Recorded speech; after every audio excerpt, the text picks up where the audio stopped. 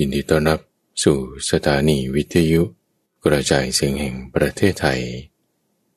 ด้วยรายการธรรมรับอรุณในทุกวันพุธเป็นช่วงของใต้ร่มโพธิบท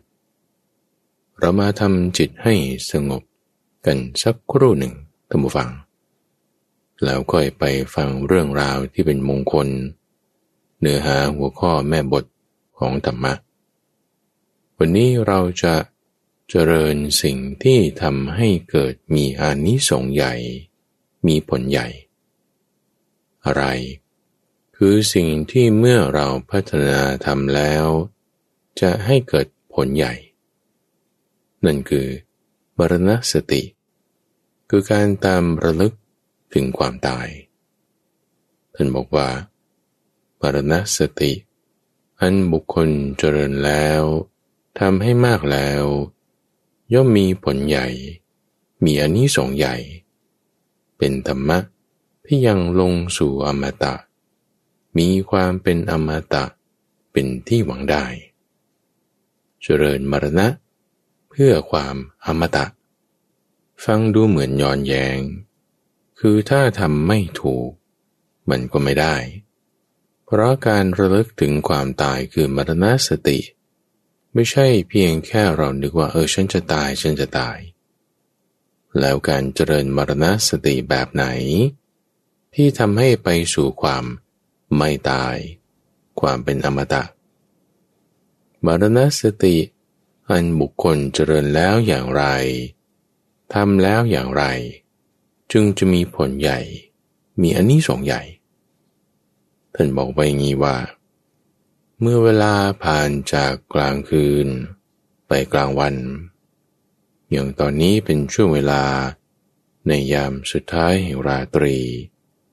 ที่จะเข้าสู่รุ่งอรุณหรือในช่วงเวลาจากกลางวันเปลี่ยนมากลางคืนช่วงโผล่เพลพลบค่ำเหตุปัจจัยแห่งความตาย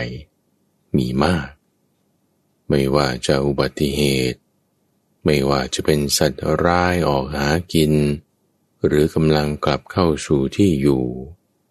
ไม่ว่าจะเป็นสัตว์ที่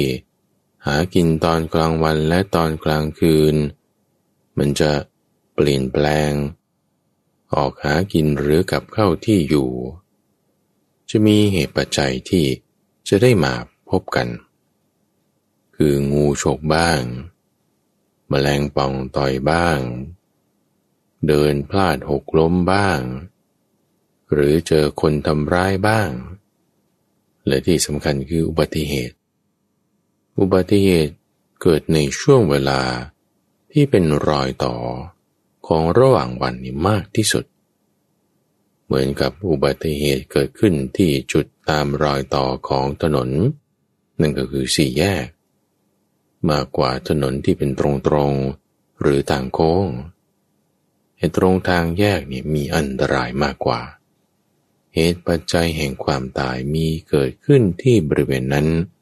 มากกว่าประเด็นที่สำคัญในที่นี้ก็คือว่าเมื่อมีเหตุปัจจัยเหล่านี้แล้วถ้าเราเกิดตายไปมีไหมบาปอกุศลธรรมที่ถ้าทำให้เราตายไปแล้วจะไปไม่ดีไปอบายไปในที่ที่จะเป็นทุกขติเป็นวินิบาตเป็นนรกถ้ามีรีบละเสียโดยด่วนเปรียบเหมือนคนที่ไฟไหม้ผมหรือไฟไหม้เสื้อผ้าอยู่เขาจะไม่ได้ว่าไปทำเก็บของก่อนกินข้าวก่อนโทรบอกคนรักก่อนแล้วจึงค่อยมาดับไฟทีหลังไม่ใช่นะเขาต้องรีบดับไฟเนี่ยก่อนที่จะร้องเรียกให้คนอื่นช่วยในขณะที่ร้องเรียกให้คนอื่นช่วยอยู่ตัวเองก็ต้องรีบดับไฟแล้วทำไปพร้อมๆกันเพราะอะไรเพราะมันด่วนเช่นเดียวกันว่าเวลาที่เราระลึกถึงความตายเราจึงจะสามารถกำจัดบาปอกุศลธรรมเหล่านั้นได้ถ้าลองไม่ได้ระลึกถึงความตายดู แล้วก็จะมาประมาทว่าไม่เป็นไรหน้าเดี๋ยวอาทิตย์หน้าเดือนหน้าฉันค่อยมาภาวนาค่อยมามีเมตตากับคนที่โกรธกันนั่นก็ไว้ก่อนแล้วกันนั่นคือประมาทแต่พอระลึกถึงความตายแล้วทำให้เกิดความไม่ประมาทความไม่ประมาทคือสติไงพระพุทธเจ้าจึงเรียกสิ่งนี้ว่าเป็นมรณสติคือมีสติขึ้นมาทำให้ไม่ประมาทไม่เผลอเพลินแต่ระลึกได้ระลึกถึงอะไรระลึกถึงความดีได้ไม่ใช่ระลึกถึงความตายได้นะถ้าจะมาแค่เพียงระลึกถึงความตายนั่นถูกแค่ครึ่งเดียว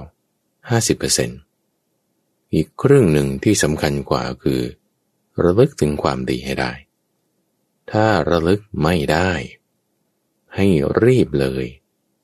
รีบที่กำจัดสิ่งที่เป็นอกุศลพยายามทำสิ่งที่เป็นกุศลให้ระลึกถึงความดีให้ได้เหมือนคนที่ไฟไหม้อยู่ผมนี่เสื้อผ้านี่ถ้าไม่รีบดับตายจริงๆล่ะตายแล้วคราวนี้จะไปไหนก็อยู่ที่ว่านึกถึงบุญหรือนึกถึงบาปได้เราต้องระลึกถึงบุญให้ได้การระลึกถึงบาปเป็นมิจฉาสติจะให้บุญมีกำลังต้องฝึกซ้อมเป็นทักษะที่เราฝึกคิดฝึกนึกฝึกระลึกถึงอยู่เสมอๆถ้าเราจะตายไปในวันนี้ไม่ว่าจะด้วยเหตุปัจจัยอะไรเราตั้งจิตไว้ในความดีได้ท่านบอกว่าให้อยู่ด้วยความสบายใจเลยอยู่ด้วยปีติและปราโมทย์ตามระลึกตามศึกษาตามพัฒนาในกุศลธรรมเหล่านั้นทั้งกลางวันทั้งกลางคืนการเจริญมรณสติแบบนี้จะทำให้มีผลใหญ่มีอานิสงส์ใหญ่ยังไงจะทำให้มีปัญญาเกิดขึ้นตรงไหนเกิดขึ้นจากการที่เรามีสมาธิเกิดขึ้นได้ยังไงจากการที่เราตั้งสติไว้ไงเวลาที่จิตของเราไม่ไปคิดนึกเรื่องอื่นๆต่างๆมั่วซั่วแต่ตั้งระลึกถึงกุศลธรรมที่เราปรารภมาจากการนึกถึงความตายเป็นเหตุให้นึกถึงความดีความนึกถึงความระลึกถึงได้นั้นคือสติ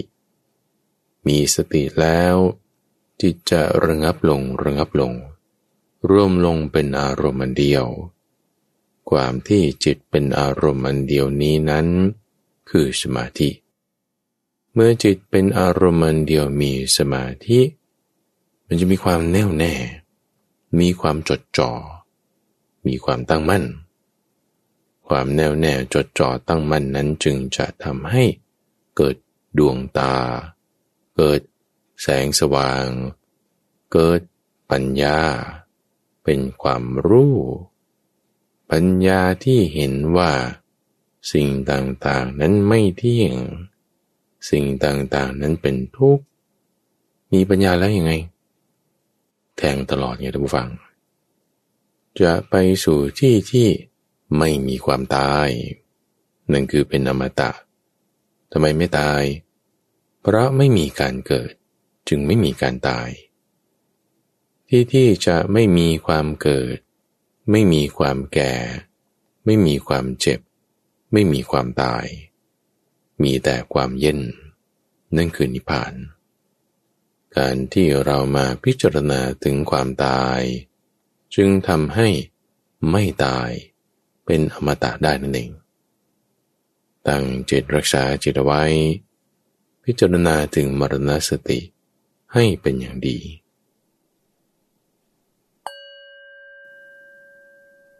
เอาล่ะท่านผู้ฟังหลังจากที่เราได้ทำจิตให้มีความสงบกันมาสักครู่หนึ่งตอนนี้เราก็มาฟังธรรมะเพื่อเพิ่มความรู้เพิ่มปัญญาเพิ่มความสามารถ ของจิตใจของเราปัญญาไม่ได้อยู่ที่สมองท่านผู้ฟังปัญญาอยู่ที่จิตความคิดนึกการปรุงแต่งอยู่ที่จิตจิตนั้นอาศัยสมองเป็นเครื่องมือเฉยๆเป็นเครื่องมือในการทรงจำบ้างเป็นเครื่องมือในการคิดบ้างเป็นเครื่องมือในการที่จะพูดกำหนดบทเพียนชนะควบคุมร่างกายต่างๆเราฟังธรรมนี้ด้วยหูใช่ไหมมันก็เข้าสู่สมองประมวลผลคิดนึกนั่นนี่ผู้ที่จะไปปรุงแต่งตามเสียงที่ได้ยินผ่านสมองมาคือจิตก็อาศัยสมองนี่แหละเป็นตัวคิดนึกปรุงแต่งเป็นเครื่องมืออย่างหยาบๆเรียกว่าเป็นทางกายเราฟังธรรมเป็นคลื่นเสียงผ่านทางสมองเกิดปัญญาเข้าสู่จิตใจจึงในทุกวันพุธท่านผู้ฟังข้าพเจ้าก็จะนำเนื้อหาธรรมะที่เป็นแม่บทเป็นข้อที่พระพุทธเจ้าท่านได้บัญญัติเอาไว้มาพูดคุยกันในช่วงของใต้ร่มโพธิบทโดยจะให้เป็นการทำสมาธิสักครู่หนึ่งสัก5 นาที10 นาทีแล้วมาฟังธรรมแบบนี้ลักษณะการฟังธรรมตามการนี่เป็นมงคลตอนนี้เราก็ยังอยู่ในซีรีส์หัวข้อของมงคลชีวิตในเอพิโซดนี้ก็เป็นตอนที่9ที่เราเริ่มทำมาตั้งแต่ในพรรษาการปี2565ในซีรีส์นี้ก็จะเป็นซีรีส์ที่จบในตัวแต่ละตอนก็เป็นหัวข้อของมงคลแต่ละหัวข้อใน38ประการข้าพเจ้าอาจจะยกตรงนั้นตรงนี้มาประกอบแต่หัวข้อหลักก็จะเป็นมงคลในแต่ละข้อบางเอพิโซดอาจจะมีมากกว่า1ข้อถ้าท่านผู้ฟังที่เพิ่งได้มาฟังเอพิโซดนี้เป็นตอนแรกฟังให้จบก่อนก็ได้แล้วก็ไปติดตามฟังในตอนก่อนๆว่าหัวข้อของมงคลอื่นๆนอกจากวันนี้ที่ข้าพเจ้าจะพูดเรื่องของการมีศิลปะความชำนาญในวิชาชีพยังมีอะไรอื่นอีกบ้างที่พระพุทธเจ้าได้บัญญัติไว้ปรารภใครจึงตอบคำถามนี้เมื่อตอบคำถามนี้แล้วใครได้เห็นทำอะไรยังไงบ้างอันนี้พูดเกริ่นนำไว้ตั้งแต่ตอนต้นแล้วก็ไล่เรียงกันมาตอนนี้เราอยู่ในพระคาถาที่3ที่เป็นชุดเป็นเซตของความที่เราจะฝึกตนให้เป็นคนมีประโยชน์ทางกายในมงคลข้อที่8ที่เรียกว่าการมีศิลปวิทยามาจากคำว่า10ปัญจเอาความหมายในคำนี้ก่อนท่านผู้ฟังว่าศิลปะมาจากคำว่า10ปะหมายถึงอะไรบางท่านก็จะเข้าใจไปว่าเอาก็ต้องวาดเขียนสิเป็นศิลปะหรืองานปั้นงานหัตถกรรมพวกนี้เป็นศิลปะเรียกกรมศิลป์มากรมศิลปากรทำงานประเภทนี้คือภาษาไทยเราเอามาใช้ไปในลักษณะนั้นว่าศิลปะหมายถึงลักษณะของงานครีเอทีฟต้องเกี่ยวกับงานวาดเขียนงานปั้นงานอะไรที่เป็นความงดงามชมดชม้อยเป็นลักษณะให้เกิดความบันเทิงอะไรไปอย่างนั้นแต่ว่าในบาลีนี่ท่านอธิบายไว้ชัดเจนว่ามีความกว้างกว่านั้นลักษณะของศิลปะที่พระพุทธเจ้าอธิบายยกขึ้นมาเป็นหัวข้อในที่นี้ก็อธิบายไว้ด้วยคำว่าหัตถโกศลหัตถโกศลก็หมายความว่าฉลาดทำเป็นด้วยมือของตนด้วยลักษณะที่ว่าตัวเองนี่ลงมือทำที่อธิบายด้วยคำว่าหัตถะซึ่งหมายถึงมือก็เพื่อที่จะอธิบายความแตกต่างจากมงคลในข้อก่อนที่ว่าการเล่าเรียนพหุสัจจะการศึกษาการสดับรับฟังใช่ไหมในเอพิโซดที่แล้วเราพูดหัวข้อนี้ไป แต่พอมาเป็นศิลปะแล้วเนี่ยต้องลงมือทำจึงอธิบายไว้ตรงนี้ว่าถ้าคุณอ่านหนังสือเกี่ยวกับเรื่องใดเรื่องหนึ่งแล้วจำได้ตอบได้คิดได้พลิกแปลงได้นั่นคือการเล่าเรียนแล้วทีนี้จะลงมือทำได้จริงๆไหม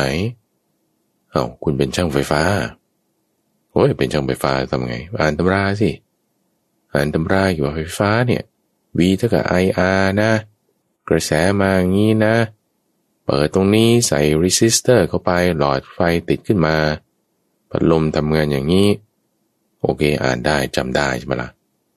แต่ว่ามันจะมีหัตถโกศลไหมจะมี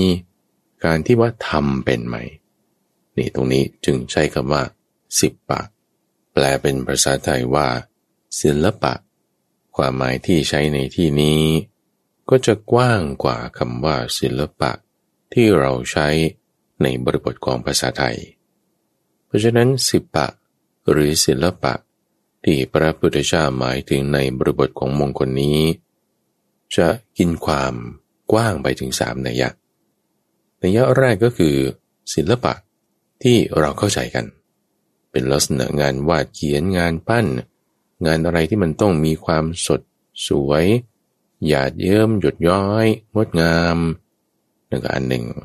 เป็นศิลปะโดยตรงเลยล่ะส่วนนัยยะที่2คือความที่ว่าเขารู้จักทำเป็นคำว่ารู้จักทำเป็นมันจะมีความหมายที่กว้างกว่าออกไปถึงทุกอย่างที่ว่าคุณทำเป็นเช่นหมอทำอะไรผ่าตัดเป็นไงแล้วนักกายภาพบำบัดก็ผ่าตัดไม่เป็นใช่ไหมแต่ว่าเป็นอย่างอื่นแทนเป็นอะไร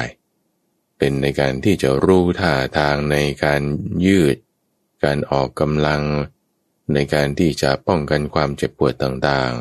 ๆนักกายภาพบำบัดก็เป็นอีกอย่างหนึ่งหรือพยาบาลพยาบาลผ่าตัดเป็นไหมไม่เป็นแต่พยาบาลนี่ฉีดยาเป็น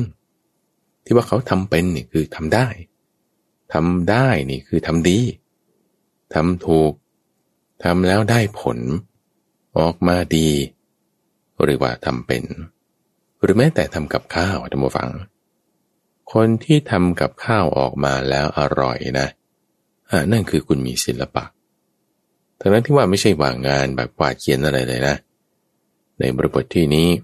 คือไม่ใช่แค่อ่านตำรารู้ถึงสูตรผสมส่วนต่างๆแล้วคนมีส่วนผสมเหมือนกันนะคนหนึ่งถ้าทำไม่เป็น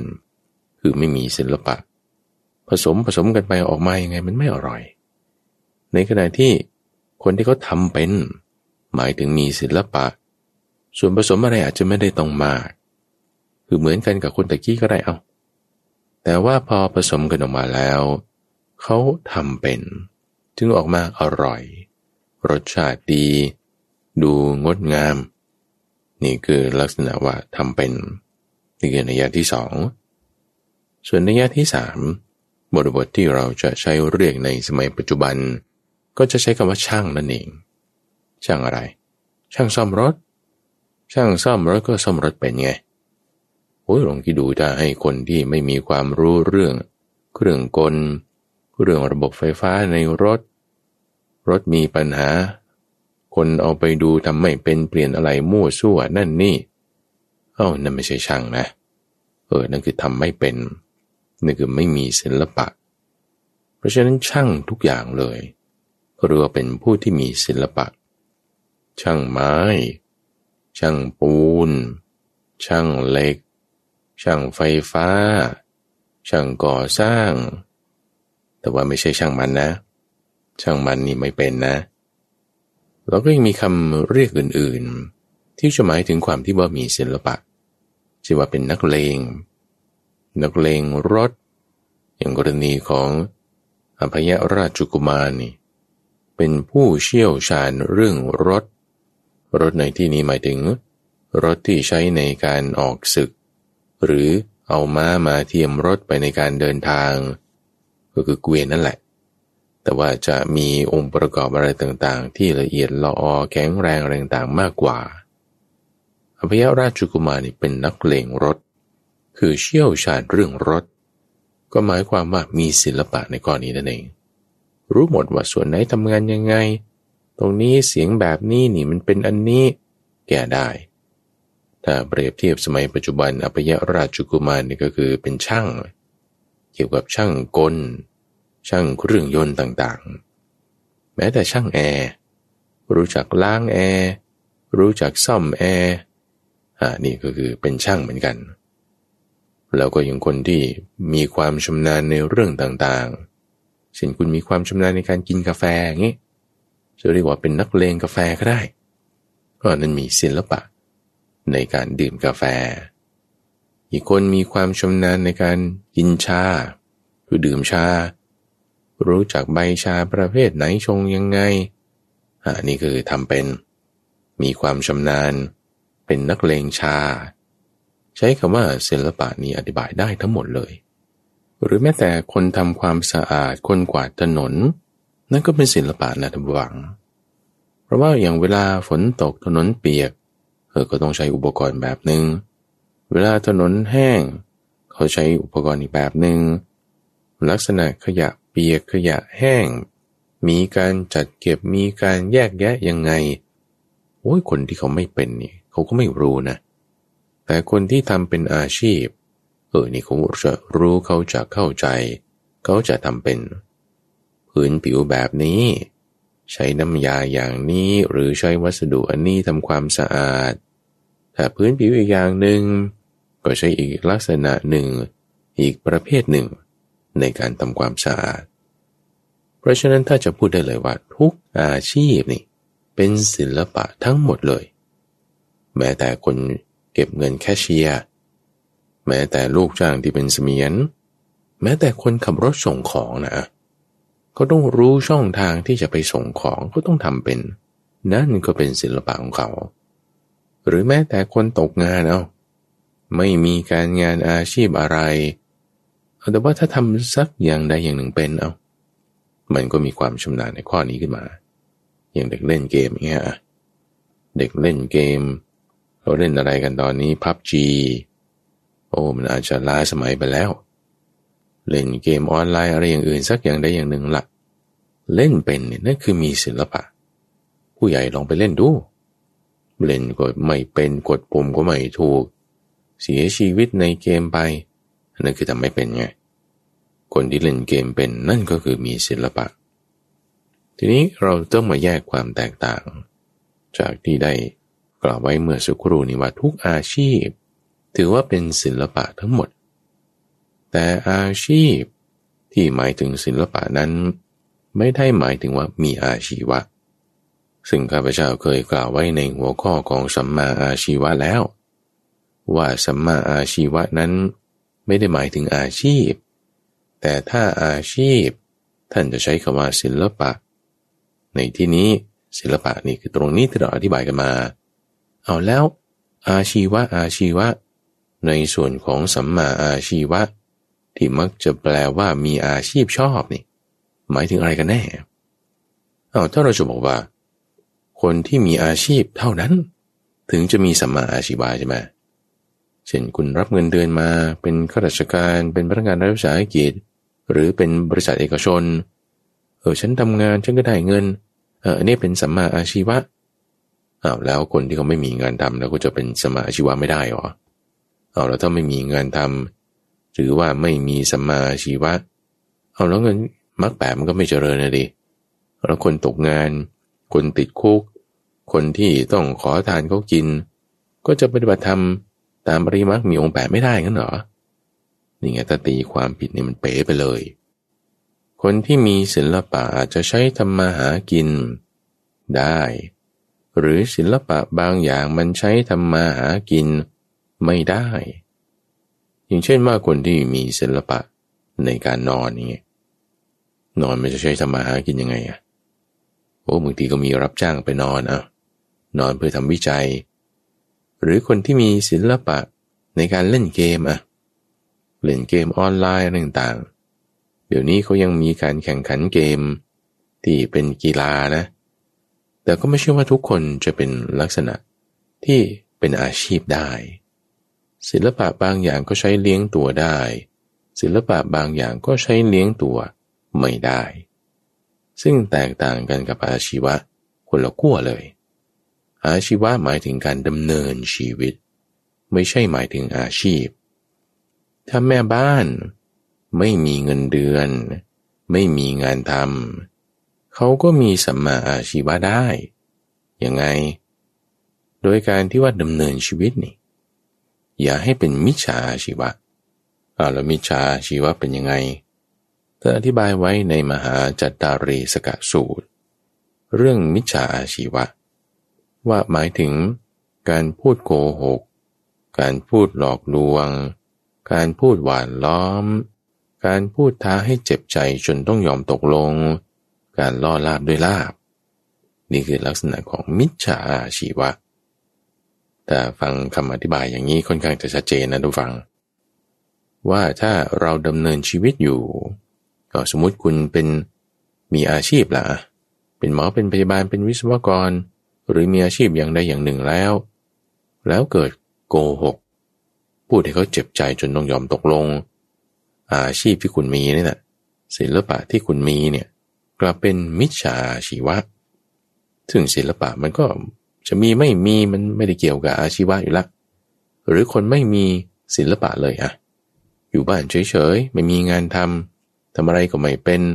ไม่ค้นพบความอะไรสักอย่างใดหนึ่งในศิลปะในตัวแต่ถ้าเขาไม่พูดโกหกไม่พูดหลอกลวงไม่พูดหวานล้อมไม่พูดท้าให้เจ็บใจจนต้องยอมตกลงไม่ได้ต้องล่อลาบด้วยลาบก็เป็นสัมมาอาชีวะไม่มีศิลปะนะแต่มีสัมมาอาชีวะได้หรือบางคนจะมีศิลปะแต่ไม่มีสัมมาอาชีวะมีแต่มิจฉาอาชีวะก็อย่างที่ได้กล่าวไว้แล้วนี่คือในประเด็นแรกเรื่องความหมายของคำว่าสิบปะที่แปลเป็นภาษาไทยว่าศิลปะมีความหมายที่กว้างแล้วก็มีความแตกต่างกับอาชีวะอย่างนี้ธรรมะประการที่สองท่านผู้ฟังในเรื่องของความมีศิลปะก็ต้องมาเปรียบเทียบกับมงคลในข้อก่อนเลยที่ว่าเป็นพหูสูตรพหุสัจจะกับศิลปะนี่มันต่างกันยังไงพหุสัจจะก็ได้อย่างที่อธิบายไว้ว่าหมายถึงการที่ว่าฟังมากซึ่งบริบทในสมัยก่อนนั้นก็เป็นอย่างนั้นก็ต้องฟังปัจจุบันก็จะหมายถึงการเรียนในแบบเรียนในห้องเรียนในลักษณะที่เข้าหลักสูตรอ่านหนังสือศึกษาความจำต้องมีการสอบมีการบอกมีการแสดงอธิบายนี่คือลักษณะของพหูสูตรในขณะที่ศิลปะนี่คือลงมือทำอย่างเช่นว่าคุณไปซื้อหนังสือมาเล่มหนึ่งที่อธิบายถึงวิธีการว่ายน้ำอ่านเลยเขาอธิบายแบบมือต้องทำอย่างนี้นะเขียนรูปให้ดูด้วยแล้วขาต้องไปอย่างนี้นะเขียนรูปให้ดูด้วยจังหวะการหายใจคุณต้องหันอย่างนี้นะมีคำอธิบายพร้อมอย่างละเอียดหมดเลยอธิบายไว้ด้วยว่าถ้าฝึกอย่างนี้แล้วภายในเวลาเท่านี้จะเป็นอย่างนี้คุณสามารถลงแข่งทัวร์นาเมนต์นี้ได้เอาลองดูศึกษาแล้วทำเป็นไหมบางคนอ่านหนังสือแล้วก็ทำไม่เป็นไงลำพังเพียงการอ่านหนังสือจำได้ตอบได้นั่นคือพหูสูตรแล้วแต่จะลงมือทำได้ไหมนี่การลงมือทำแล้วเป็นแล้วได้ผลดีนั่นคือศิลปะแตกต่างกันอย่างนี้หรือคุณซื้อหนังสือการขี่จักรยานมาดูมันมีขายหรือเปล่าไม่รู้นี่พูดมั่วๆเอาหรอกนะหนังสือสอนวิธีว่ายน้ำหนังสือสอนวิธีขี่จักรยานเหรอตั้งแต่เกิดมาข้าพเจ้าก็ยังไม่เคยเห็นนะว่ามันมีของแบบนี้นี่คือคุณกระโดดลงไปเลยกระโดดลงน้ำสำลักน้ำสัก 4-5 อึกเดี๋ยวมันเป็นเองรู้จักลอยตัวรู้จักขยับไปข้างหน้าข้างหลังศิลปะมันอาศัยการฝึกไงอาศัยการทำลักษณะทำให้เป็นทำบ่อยๆทำจนเป็นบริกรรม คุณจะขี่จักรยานไม่ใช่แค่ว่าอ่านหนังสือแล้วคุณจะทำได้ถ้ามันมีหนังสือจริงๆเอาการศึกษาหนังสือนั้นเป็นพหูสูตรการลงมือทำจริงๆนั้นคือเป็นศิลปะเป็นช่างเป็นคนที่ทำเป็นเอาอย่างตัวอย่างที่จะเห็นได้ในปัจจุบันเช่นคนที่เรียนวิธีการทำธุรกิจมาคุณจบ MBA เลยโอ้ย MBA มันน้อยไปเอา DBA ก็แล้วกันด็อกเตอร์เลยนะปริญญาเอกเอาใส่ P ให้ด้วยเป็น professor เป็น professor คือศาสตราจารย์ด็อกเตอร์คือปริญญาเอกทางด้านการทำธุรกิจมีเลยวิธีโมเดลลิ่งการทำนั่นบริหารจัดการข้อนี้เป็นหมดทางด้าน HR ทางด้าน Finance ทางด้านการผลิตทางด้านการปกครองอะไรเป็นหมดทุกอย่างแต่ว่าเป็นเนี้ยหมายถึงคุณอ่านหนังสือได้แต่งตำราออกมารู้จักวิเคราะห์ case study ต่างๆแต่พอสร้างธุรกิจจริงๆเนี่ยมันจะได้ไหมลงมือทำจริงๆมันจะได้ไหมการที่ว่าจะได้นี่คือมีศิลปะเพราะฉะนั้นการเรียนนี่คือหมายถึงปริยัติศิลปะนี่คือลงมือทำจริงๆนี่คือปฏิบัติแล้วอันนี้คือเรามาเทียบเคียงกันกับในเรื่องของพระพุทธศาสนาในการที่ว่าคุณศึกษาปริยัติก็ศึกษาคำสอนพระพุทธเจ้าแล้วปฏิบัติคือเอาลงมือทำจริงๆทั้งจิตเป็นยังไงสมาธิเป็นยังไงนิวรณ์เป็นยังไงรู้เห็นเองได้ด้วยจริงๆเป็นอย่างนี้รู้แล้วแก้ได้เป็นอย่างนี้ตั้งสติเป็นอย่างนี้อันนี้คือลงมือปฏิบัติเอากลับมาในทางโลกที่เราต้องครองเรือนคุณเรียนหนังสือในห้องเรียนจนจบปริญญาตรีปริญญาเอกนั่นคือพหูสัจจะแล้วมาทำอาชีพตรงนี้แหละคือศิลปะคนเรียนเก่งจบเกียรตินิยมนะทุกฝั่งอาจจะทำศิลปะคืออาชีพได้ไม่ดีเท่าคนที่เกรด2นิดๆหรือบางทีเรียนไม่จบด้วยซ้ำคนที่เรียนปริญญายังไม่จบบางทีลงมือทำเขามีศิลปะมากกว่า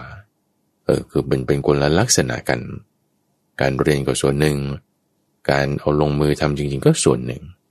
หรืออีกตัวอย่างหนึ่งในเรื่องของการขับรถท่านผู้ฟังที่ได้ขับรถเป็นแล้วไปสอบใบขับขี่นี่เขาจะมีการสอบอยู่2 ครั้งสอบครั้งแรกก็คือทฤษฎีแต่คะแนนเต็ม15ก็ไม่แน่ใจว่าเดี๋ยวนี้มันเปลี่ยนแปลงไปหรือยังนะป้ายนี้หมายถึงอะไรสัญญาณแบบนี้หมายถึงอะไรแต่เจอเส้นแบบนี้หมายถึงอะไรเขาก็จะสอบเป็นข้อเขียนเป็นลักษณะทฤษฎีแล้วก็ต้องไปสอบปฏิบัติคือไปขับให้คนสอบคนตรวจเนี่ยเขาดูเลยดูว่าคุณเลี้ยวซ้ายเป็นไหมนี่มีสัญญาณจราจรแบบนี้คุณหยุดหรือคุณไปบางคนนะไม่ต้องเอาใครนุ่งฟังตัวพระมหาไพบูลย์นี่ก่อนมาบวชเคยไปสอบใบขับขี่ตอนนั้นอายุ18ไปสอบใบขับขี่ไอตอนสอบภาคทฤษฎีได้เต็มเลยนะแต่พอสอบภาคปฏิบัติไม่ผ่านจ้อยเลยกลับบ้านนี่คอตกพ่อถามว่าเอาผ่านไหมลูกสัปดาห์หน้าต้องไปใหม่ทำไมเป็นอย่างนั้นคือมันแตกต่างกันไงพหูสัจจะเราอ่านมาศึกษามาเราเตรียมพร้อมสอบผ่านหมายถึงข้อเขียนแต่พอจะมาหมุนพวงมาลัยซ้ายขวาอ่านสัญญาณจราจรรถกระตุกบ้างอะไรบ้างไม่มีศิลปะเลยนี่มันเป็นศิลปะไปแล้วนี่คือลักษณะความเกี่ยวข้องกันว่าจากนั้นคือศึกษาปริยัติมานี้คือให้เป็นปฏิบัติถ้าปฏิบัติยังไม่เป็นบริกรรมมันก็ยังไม่เกิดปฏิเวทคือเป็นผลเพราะฉะนั้นศิลปะก็จึงมีความแตกต่างกันอย่างนี้เกี่ยวข้องกันกับลักษณะของการศึกษาคือเป็นภูสูตรลงมือทำให้เป็นบริกรรมจึงเกิดเป็นศิลปะขึ้นทีนี้พอดูลักษณะความเกี่ยวข้องกันละก็จะมีลักษณะหนึ่งที่เราต้องระวังในเรื่องของการฝึกให้ตัวเราเป็นผู้ที่มีศิลปะในภาษาของทางด้านสังคมศาสตร์ด้านจิตวิทยาเขาใช้คำว่า Dunning-Kruger Effect หมายความว่าคุณเรียนสิ่งใดสิ่งหนึ่งรู้แล้วว่าเข้าใจว่ามันเป็นอย่างนี้ แม้ฉันเก่งแล้วเช่นคุณเรียนเขียนโปรแกรมคุณเรียนเกี่ยวกับไอทีคุณเรียนเกี่ยวกับการปั้นหม้อคุณเรียนเกี่ยวกับการวาดเขียนคุณเรียนเกี่ยวกับการขี่รถแล้วรู้ระดับหนึ่งว่าที่ถูกเป็นยังไงแต่รู้ไม่พอที่จะบอกได้ว่าผิดเป็นยังไงก็เลยทำผิดตามที่ตัวเองเนี่ยรู้มาว่ามันถูกไอ้แบบนี้มันมีปัญหาเขาจะเรียกว่าศิลปินอยู่นะแต่เป็นศิลปินนักติศิลปินติไงเขารู้ว่าการเขียนภาพเป็นอย่างนี้อย่างนั้นพอคนอื่นเขาเขียนภาพมากติเขาอย่างนั้นอย่างนี้อันนี้ไม่มีความหนาไม่ได้ผสมสีไม่ถูกตัวเองรู้เท่าไรก็รู้พอที่จะติเขาได้ไงแต่ลงมือทำเองเนี่ยไม่เป็นคือเป็นอยู่แต่ไม่รู้ที่ผิดเพราะฉะนั้นลักษณะศิลปินตินี่ต้องระวังนะว่ามันเกิดขึ้นได้กับตัวเราโดยเฉพาะยิ่งในเรื่องของการปฏิบัติสมาธินี่แต่ภาษาไทยในคำว่า Dunning-Kruger effect เราก็จะเรียกว่าไก่อ่อนก็ได้เป็น underdog มาเป็นไก่อ่อนมาคิดว่าตัวเองแบบโอ้โหเจ๋งละมาเจอแชมเปี้ยนบางทีน็อกหงายตึมเลยเรียนมาศึกษามาชนะมาบ้างมีความมั่นใจสูงแต่อ่อนประสบการณ์ไม่รู้ว่าที่ผิดมันต้องระวังตรงไหนมันก็จึงมีปัญหาได้เพราะฉะนั้นลักษณะการศึกษามันจึงเป็นงูพิษไงทุกฝังเป็นเหมือนการไปจับงูพิษที่เป็นอันตรายแบบนี้ได้ศึกษาอย่างเดียวเรียนรู้นะครับอย่างที่ข้าพเจ้าได้ว่าไว้ในช่วงของพหูสูตรนี่ระวังปริยัติที่เป็นงูพิษเพราะการศึกษาปริยัตินั้นหมายถึงการที่เราไปจับงูพิษจับแล้วมันจะได้ผลไหมโอ้โหบางทีถูกงูกันไงแทนที่จะเอาพิษใส่ขวดดันเอาพิษใส่ในเส้นเลือดเรามันก็ตายเท่านั้นแหละแต่ถ้าทำดีทำถูกทำเป็นลักษณะที่เป็นพหูสูตรแล้วจะให้เกิดศิลปะคือทำเป็นขึ้นมาเรียนมาแล้วเอามาใช้งานให้ถูกให้ดีเป็นได้ลักษณะแบบนี้จึงเป็นมงคลไงคือหมายว่าคุณปลูกต้นไม้ปลูกคุณรดน้ำตรงไหนรดตรงโคนมันทำไมผลดอกไม่ออกตรงปลายนั่นไงคุณศึกษาความรู้ความเรียนใช่ไหมคุณทำตรงนี้แต่ผลไปออกตรงที่ว่าเราทำสิ่งนั้นเป็นเราทำสิ่งนั้นได้ตรงนี้จึงเป็นความที่มันเป็นมงคลจากความรู้ที่เรียนมาออกผลเป็นศิลปะ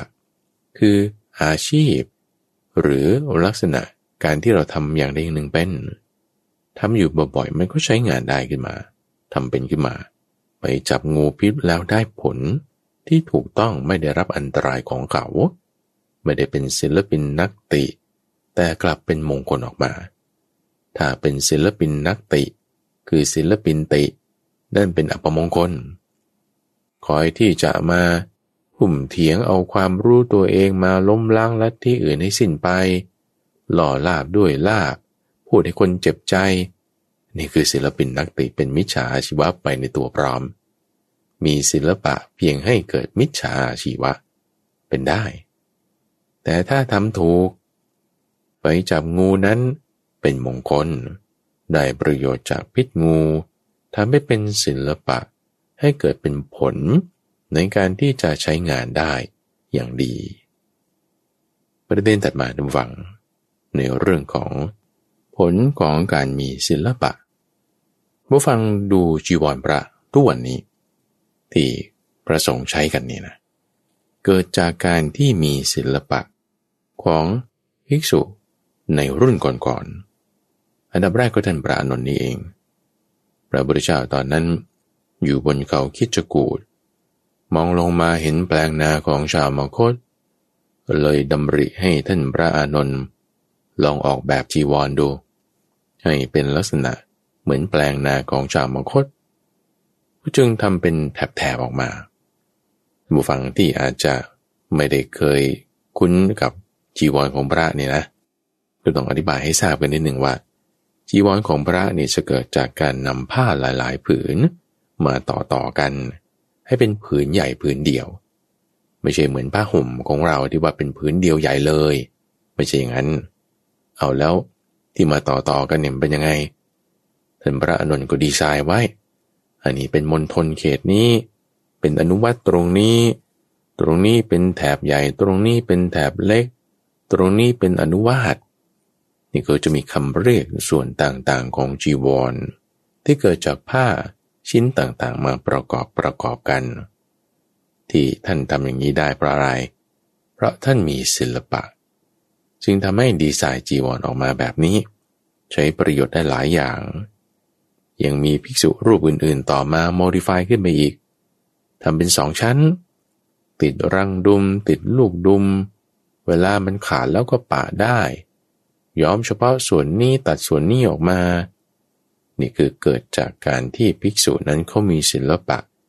ในการเย็บการย้อมการตัดการทำรังดุมลูกดุมทำให้เป็น2 ชั้นต่างๆพระพุทธเจ้าเห็นแล้วท่านก็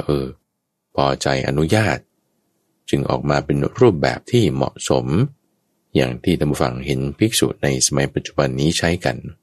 นั่นคือเกิดจากการมีศิลปะนั่นเองคำถามในที่นี้ก็คือว่าแล้วเราจะฝึกตัวเราเองให้เป็นผู้ที่มีศิลปะได้อย่างไรโพธิราชกุมารท่านผู้ฟังไปตามพระพุทธเจ้าถามเกี่ยวกับเรื่องว่าในคำสอนเนี่ยคนที่ฝึกตามคำสอนเนี่ยมันจะได้ผลใช้เวลานานเท่าไหร่พระพุทธเจ้ายกเทียบเคียงเลยท่านผู้ฟังเพราะว่าโพธิราชกุมารนี่เป็นผู้ที่เชี่ยวชาญในวิชาที่เรียกว่าหัสดีกันคือเป็นศิลปะในการควบคุมช้างศิลปะในการบังคับช้างเรียกวิชาเรียกศิลปะนี้ว่าหัสดีกันเป็นวิชาที่ต้นตำรับนั้นก็มาจากพระเจ้าอุเทนที่ได้วิชานี้มาจากฤาษีที่เป็นพ่อของตนอยู่ในป่าพระเจ้าอุเทนก็มาสอนลูกคือโพธิราชกุมารให้มีความชำนาญในศิลปะการบังคับช้างที่เรียกว่าหัสดีกันนี้พระพุทธเจ้าถามกลับเลยว่าก็ถ้าคนที่เขาจะมีศิลปะในการบังคับช้างนี่ถ้าเขาเป็นคนไม่มีความมั่นใจคือไม่มีศรัทธาใช่ปะมีอาพาธมากแล้วก็ปกปิดสิ่งที่ไม่ดีโอ้อวดความดีของตนขี้เกียจแล้วก็ไม่มีปัญญาถ้ามี5 ข้อนี่มันจะฝึกได้ไหมมันจะมีศิลปะในการบังคับช้างได้ไหมโพธิราชกุมารบอกว่าโอ้ยไม่ต้องเอา5 ข้อหรอกเอาแค่ข้อเดียวมันก็ไม่ได้แล้วเช่นว่าถ้าขี้เกียจต่อให้มีปัญญายังไงนะมันไม่ได้การที่จะมาชำนาญในวิชาฝึกบังคับช้างนี่จะยากหรือถ้าไม่มีศรัทธาคือไม่มั่นใจว่ามันจะทำได้จริงหรอคุณดีดพินนี่ร่ายคาถานี่ไม่น่าใช่นะต่อให้ขยันยังไงใช่ปะแต่ถ้าไม่มั่นใจมันก็ไม่ได้เอากลับกันดูถ้าว่ามีศรัทธามีความเพียรใช่ปะไม่มีอาพาธมากนะมีสุขภาพแข็งแรงแล้วก็ไม่โอ้อวดตรงไหนผิดยังไงอะไรยอมรับผิดแก้ไขตนเองแล้วก็มีปัญญาด้วยนะถ้ามี5 ข้อนี้สามารถจะฝึกศิลปะในการบังคับช้างได้ไหมโพธิราชกุมารว่าโอ้ยไม่ต้องเอา5 ข้อหรอกเอาข้อเดียวก็พอถ้ามีศรัทธาข้อเดียวนี่คือมั่นใจว่าวิธีนี้มันเวิร์กนี่บางทีทำไปมันได้ผลขึ้นมาได้ดีเลยนี่ตรงนี้แหละจึงเป็น5 ข้อที่สำคัญท่านผู้ฟังในความที่ว่าเราจะฝึกสิ่งใดสิ่งหนึ่งให้มีความชำนาญขึ้นมาได้ท่านผู้ฟังที่จะเย็บผ้าเย็บผ้าไม่เป็นจะเย็บผ้าให้เป็นการเย็บผ้านี่เป็นศิลปะ1มีศรัทธาไหมคือมั่นใจไหมมั่นใจนี่ต้องมั่นใจ3 อย่างคือมั่นใจว่าวิธีนี้ที่เราทำอยู่เนี่ยมันจะฝึกให้ได้ผลนี้ออกมาเช่นในกรณีของการเย็บผ้าเนี่ยแต่คุณไปลงว่ายน้ำคุณว่ายน้ำแล้วจะให้มาเย็บผ้าได้นี่มันไม่มีเกี่ยวกันเลยนะโอ้ยมันไม่ถูกเอาแต่วิธีที่ถูกคือเย็บดู ลงมือทำดูจริงๆทำไปให้มั่นใจว่าไอ้ที่เราทำซ้ำทำย้ำในจุดเดิมเนี่ยคือวิธีการกระบวนการแล้วความมั่นใจอันที่สองที่ว่าถ้าเราปฏิบัติตามวิธีการที่ถูกต้องเราก็ต้องเป็นขึ้นมาได้ขึ้นมามีศิลปะข้อนี้ขึ้นมาคำว่าเป็นนี่นะคือมีศิลปะต้องมั่นใจว่าถ้าลงมือทำต้องได้และวิธีการนี้ถูกต้องคนที่ทำสำเร็จยืนมีมาแล้วคนที่เขาไม่เป็นเลยใครจะไปถือจากเย็บผ้าออกจากท้องแม่ไม่มีเป็นเด็กเขาก็ทำอะไรไม่ได้แม้แต่จับช้อนกินข้าวยังไม่ได้เลยเขาก็ต้องมาฝึกมาทำคนที่ทำไม่เป็นแล้วทำเป็นขึ้นมาด้วยวิธีการนี้มีไหมมีเว้ยมีนี่ไงสามอย่างคือมีศรัทธาในพระธรรมมีศรัทธาในพระสงฆ์มีศรัทธาในพระพุทธธัมโมสังโฆพุทโธตัวอย่างที่เขาทำมาแล้วนั่นคือพุทโธให้เกิดผลละวิธีการที่ทำนั้นคือธัมโมทำไปแล้วมันต้องได้ให้มีความมั่นใจในการปฏิบัติข้อนี้นั่นคือสังโฆมีศรัทธาตรงนี้มีความมั่นใจตรงนี้ไม่ว่าวิชาชีพอะไรนะทุกฝังทำได้หมดมีศรัทธาสองไม่มีอาพาธมากคือมีอาพาธน้อยมีไฟธาตุที่จะย่อยอาหารได้สม่ำเสมอไม่เย็นเกินไม่ร้อนเกินและอาพาธมันไปเกี่ยวอะไรกับการที่เราจะมีศิลปะเจ็บแค่ได้ป่วยไงท่านผู้ฟังถ้าป่วยออดแอดจะลงมือทำฝึกทำมันก็ไม่ได้ต้องไปรักษาพยาบาลก่อนเวทนามันมากเหลือเกินการที่จะมาเอาใจใส่ในกิจการงานนี้มันก็จะไม่ได้แต่ถ้าไม่มีปัญหาเรื่องสุขภาพบางทีเราลงมือทำนี่ข้าพเจ้าเคยต่อวงจรไฟฟ้าท่านผู้ฟังตอนสมัยเรียนหนังสือชอบมากฝึกทำบางทีทำไปทั้งคืนนี่ไม่ได้นอนร่างกายนี่มันอยู่ได้นะยังเป็นวัยรุ่นนี่มันก็ชอบทำไม่มีอาพาธมากก็มีศิลปะมีทักษะในเรื่องนั้นๆขึ้นมาและประการที่สามที่ว่าไม่โอ้อวดไม่มีมายาเปิดเผยตนเองตามความเป็นจริงหมายความว่าข้อผิดพลาดแน่นอนว่าก่อนที่เราจะมีศิลปะคือทำเป็นมีทักษะนี้มันต้องมีกระบวนการการพัฒนากระบวนการการพัฒนาหมายถึงคุณต้องผ่านอุปสรรคต่างๆถ้าไม่มีอุปสรรคจะไม่เกิดการพัฒนาถ้าไม่มีบันไดให้คุณก้าวขึ้นทีละขั้นละขั้นคุณจะขึ้นไปสูงได้ไงแล้วไอ้ตรงบันไดที่ก้าวขึ้นนั่นก็คืออุปสรรคนั่นเองแต่ถ้าอุปสรรคใหญ่เกินไปมันข้ามไม่ได้ไงมันก็ต้องอุปสรรคทีละน้อยสเต็ปขึ้นไปทีละขั้นละขั้นตามกำลังของเราขึ้นไปสูงได้การพัฒนาจึงมีตรงนี้พอมีอุปสรรคแล้วนั่นคือผิดพลาดไงผิดพลาดแล้วเปิดเผยตนเองนั่นคือแก้ไขไงพอผิดพลาดแล้วแก้ไขนั่นแหละจึงมีการพัฒนาคนที่ไม่พัฒนาคือไม่ยอมรับข้อผิดพลาดของตนเอง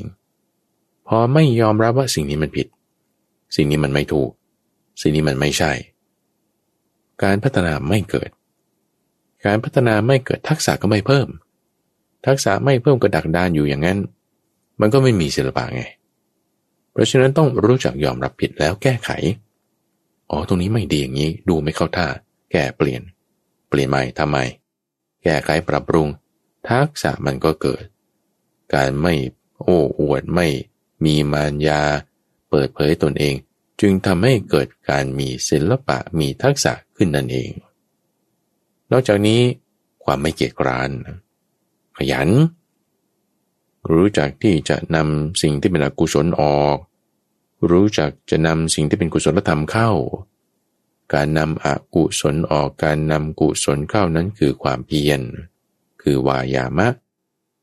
การไม่ทอดทุระในกิจแห่งกุศลธรรมทั้งหลายคนอื่นเขาจะทำคนอื่นเขาจะฝึกหรือไม่ฝึกเขาจะไม่ทำเราไม่สนเราจะทำเหมือนช้างหรือม้าที่เขาดูตัวอื่นไว้เขาจะไม่แบกเหรอเขาจะไม่ลากเหรอตัวอื่นจะลากจะแบกหรือจะไม่ลากไม่แบกฉันไม่แคร์ฉันจะลากฉันจะแบกฉันจะรับภาระนี่คือมีความเพียร ความเพียรทั้งกลางวันทั้งกลางคืนยืนเดินนั่งนอนนี่ถือว่าไม่ขี้เกียจไม่เกียจคร้านเป็นคนปรารภความเพียรและประการที่5นั้นคือปัญญาปัญญาในที่นี้หมายถึงปัญญาในการที่จะใช้งานปัญญาในการที่จะมองเห็นปัญญาในการที่จะมีตาอันนี้ข้อผิดพลาดอย่างนี้แก้อย่างนี้มีปัญญาในการที่จะมีช่องทางที่จะไปคือมันจะไม่เหมือนกับว่าการที่เรายอมรับผิดใช่ไหมการที่ว่าเรารู้จักว่าเห็นข้อนี้ผิดแล้วจะแก้ไขยังไงแต่ที่ว่าจะไปทางไหนนี่อันนี้คือปัญญาจะเกิดต่อเมื่ออะไรเราก็ต้องมีสมาธิมีความเพียรไม่งั้นจะมีปัญญาไม่ได้รู้จักยอมรับว่านี่มันผิดนะอันนั้นคือปัญญาละรู้ว่าสิ่งไหนถูกรู้ว่าสิ่งไหนผิดความรู้นั้นน่ะคือปัญญาไงถูกแล้วผิดแล้วเห็นแล้วด้วยปัญญาก็แก้ไขมันก็มาด้วยกันคุณสมบัติ5ข้อนี้จึงเป็นคุณสมบัติที่สำคัญในการที่เราจะฝึกให้เรามีทักษะมีความชำนาญมีศิลปะในด้านใดด้านหนึ่งไม่ว่าสิ่งนั้นจะเป็นอะไรทั้งหมดเลยคนที่อยู่ในยุคเบบี้บูมเมอร์อายุ60ไปแล้วเนี่ยคุณจะมาฝึกวิธีการเรียนเขียนโปรแกรมได้ไหมทำ AI ดูทำ Machine Learning ได้ดูฟังก็มีเคสเยอะแยะคนที่จนผมหงอกแล้วเนี่ยยังไปเรียนคอมพิวเตอร์ไซน์ยังไปเรียนวิธีการเขียนโปรแกรมทำแอปขึ้นมาเขายังทำได้ทำไมเขาทำได้ไปดูเลยชีวิตเขาต้องมี5ข้อนี้อย่างใดอย่างหนึ่งแน่นอนบางทีอาจจะมีอาพาธอยู่คนเกิน60มันก็ปวดนั่นเจ็บนี่ก็ธรรมดาใช่ปะแต่ถ้าฟังมากรู้จักนำมาปรับใช้มีปัญญามีความเพียรก็สามารถทำสำเร็จขึ้นมาได้มีศิลปะในข้อนี้ได้นี่คือลักษณะการที่ว่าเราจะบรรลุในที่นี้หมายถึงมีความชำนาญมีทักษะในศิลปะด้านต่างๆในการงานอาชีพในทักษะนั้นนี้นอนได้หมดนอกจากนี้ท่านฟังการที่เราฝึกสังเกตตั้งใจทำงานสังเกตดูว่าสิ่งนี้ทำอย่างนี้สิ่งนี้ทำอย่างนี้รู้จักสังเกตมีความละเอียดละออรู้จักปรับปรุงแก้ไขมีสมาธิแล้วก็ให้มีความใกล้ชิดกับผู้ที่เขามีศิลปะนั้นๆเขามีอาชีพนั้นๆเช่นว่าถ้าคุณต้องการจะเป็นช่างแอร์ก็ไปฝึกงานล้างแอร์กับช่างแอร์ซะก่อนไปอยู่ใกล้ชิดกับคนที่เขามีทักษะ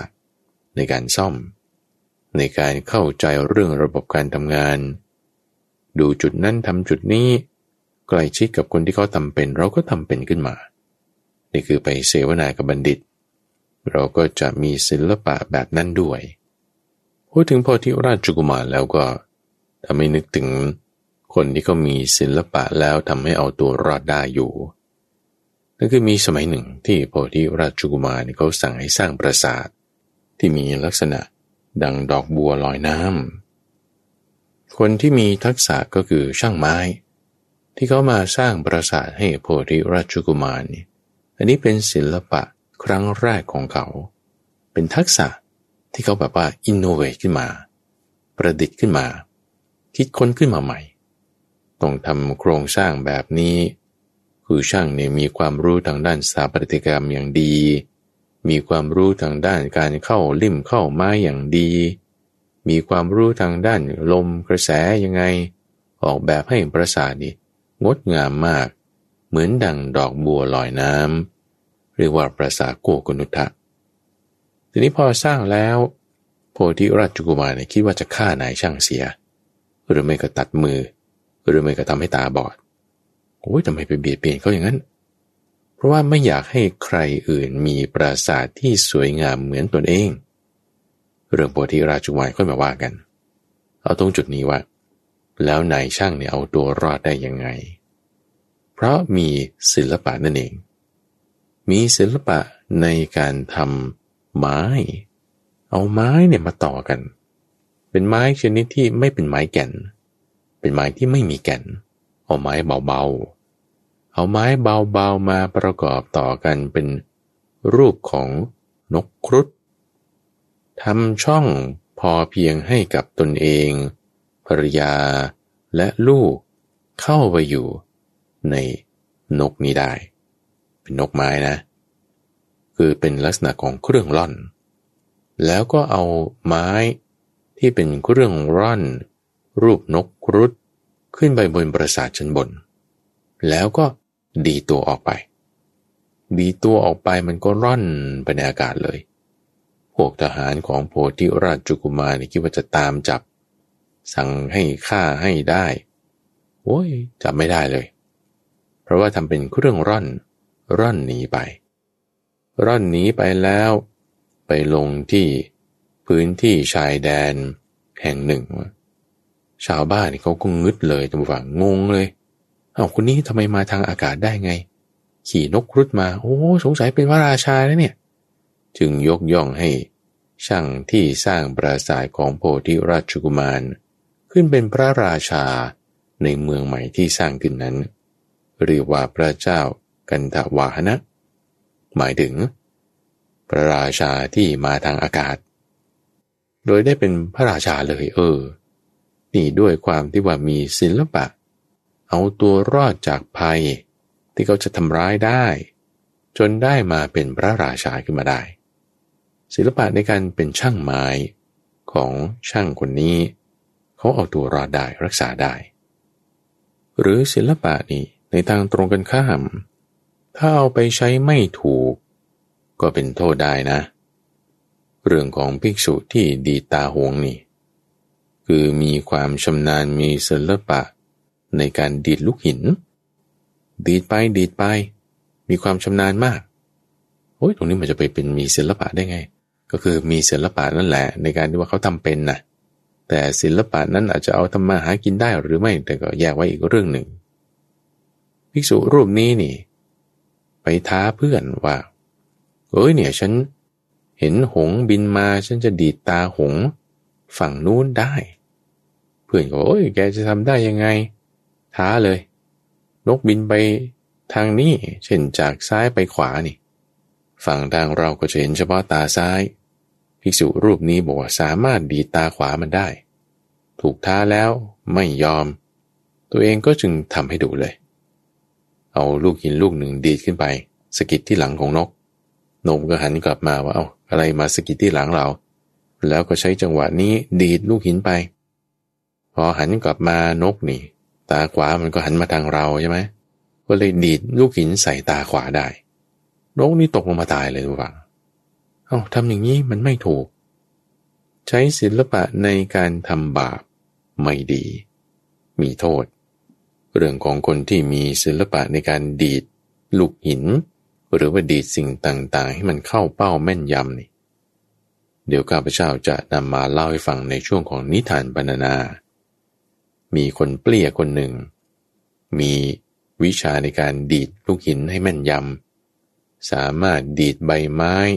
ที่อยู่บนต้นให้ทะลุเป็นรูทำเป็นรูปต่างๆสะท้อนลงบนพื้นได้พระราชาเห็นแล้วก็คิดว่าวิชานี้น่าจะใช้ประโยชน์ได้จึงเรียกนำมาเข้าสู่พระราชวังมีอาชีพมีการงานให้ได้ก็เพราะว่ามีศิลปะเพราะฉะนั้นศิลปะเนี่ยเราใช้งานให้มันถูกท่านผู้ฟังให้สามารถที่จะเลี้ยงตนได้ให้สามารถที่จะเกิดกุศลได้ทำให้เกิดผลแล้วความดีก็จะเกิดขึ้นในจิตใจของเรานั่นเองนี่คือเรื่องของ10ปัญจเป็นมงคลข้อที่8ในมงคล38ประการคือมีความชำนาญในวิชาชีพของตนไม่ว่าจะเป็นวิชาชีพอะไรท่านผู้ฟังไม่ว่าจะเป็นทักษะอะไรท่านผู้ฟังเราฝึกให้เป็นคนมีศิลปะในข้อนั้นได้นั่นจะเป็นมงคลในชีวิตของเราทำให้จริงทำให้จังทำให้ปังชีวิตเป็นมงคลได้ในเรื่องของมงคลทั้ง38ประการตอนนี้เรามาอยู่ในข้อที่8แล้วนี่เป็นเอพิโซดที่9ในซีรีส์นี้ จะจบเมื่อไหร่ก็เมื่อนั้นแหละท่านผู้ฟังเราลุยกันไปทีละข้อหัวข้อแม่บทนี้มีความสำคัญบางครั้งข้าพเจ้านี่ก็จะพูดละเอียดอธิบายนั่นนี่ไปบ้างถ้าท่านผู้ฟังยังมีข้อสงสัยจุดใดสามารถติดต่อกับข้าพเจ้าได้โดยส่งเป็นจดหมายหรือไปรษณียบัตรมาได้ที่วัดป่าดอนหายโศกตั้งอยู่เลขที่1 หมู่ 8 ตำบลดอนหายโศกอำเภอหนองหานจังหวัดอุดรธานี41130หรือว่าทางเว็บไซต์ก็ได้ท่านผู้ฟังที่donhaiso.co แล้วก็มีข่าวประชาสัมพันธ์นิดหนึ่งถ้าไปที่เว็บไซต์ก็จะเห็นอยู่ก็คือครูบาอาจารย์ที่เคารพรักของข้าพเจ้านั่นคือหลวงพ่อดร.สะอาดทิโตปาโสท่านพระครูสิทธิปภากรท่านได้มรณภาพละสังขารจากพวกเราไปตั้งแต่เมื่อวันที่30 สิงหาคมที่ผ่านมาในเวลา 3:33 นาทีพอท่านละสังขารเข้าสู่นิพพานดับเย็นไปแล้วก็ทำให้กิจกรรมต่างๆของเราทางวัดป่าดอนหายโศกก็จะมีการเปลี่ยนแปลงไปหมายความว่าการปฏิบัติธรรมในศาลาปฏิบัติธรรมที่เราใช้เป็นที่จัดงานบูชาสรีระของท่านก็ทำให้การปฏิบัติธรรมนั้นต้องงดไปก่อนส่วนรายการธรรมรับอรุณที่ข้าพเจ้าจะมาจัดให้ท่านผู้ฟังฟังนั้นก็ยังจัดอยู่เป็นประจำแต่เนื้อหาจะมีการเปลี่ยนแปลงไปบ้างปรับให้เข้ากับสถานการณ์แล้วเราก็ได้เพิ่งจัดงานครบรอบ7 วันบำเพ็ญกุศลก็เมื่อวานนี้ที่ผ่านมาหวังว่าท่านผู้ฟังจะอาศัยโอกาสนี้เจริญมรณสติเจริญสังขานุสติในการที่จะให้เกิดจิตที่เป็นกุศลปรารภความเพียรเพื่อให้เราเดินไปตามทางที่พระพุทธเจ้าท่านเดินนำไปก่อนครูบาอาจารย์ก็เดินตามไปเราปฏิบัติตามทางนี้ไปเราก็จะไปสู่จุดหมายเดียวกันที่เว็บไซต์ตอนล่างๆจะมีจุดที่ท่านผู้ฟังสามารถส่งคำถามได้ก็ติดต่อทางเว็บไซต์ก็ได้รายการใต้ร่มโพธิบทนั้นจะมาพบกับท่านผู้ฟังเป็นประจำในทุกวันพุธตั้งแต่เวลา 5:00 ถึง 6 โมงเช้าทั้งสถานีวิทยุกระจายเสียงแห่งประเทศไทยหรือว่าในเครือข่ายของกรมประชาสัมพันธ์ตามช่วงเวลาต่างๆท่านสามารถติดตามรับฟังได้จากระบบพอดแคสต์โดยเสิร์ชจากคำว่าดอนหายโศกได้ทั้งภาษาไทยและภาษาอังกฤษข้าพเจ้าพระมหาไพบูลย์อภิปุณโญจากวัดป่าดอนหายโศกพบกันใหม่ในวันพรุ่งนี้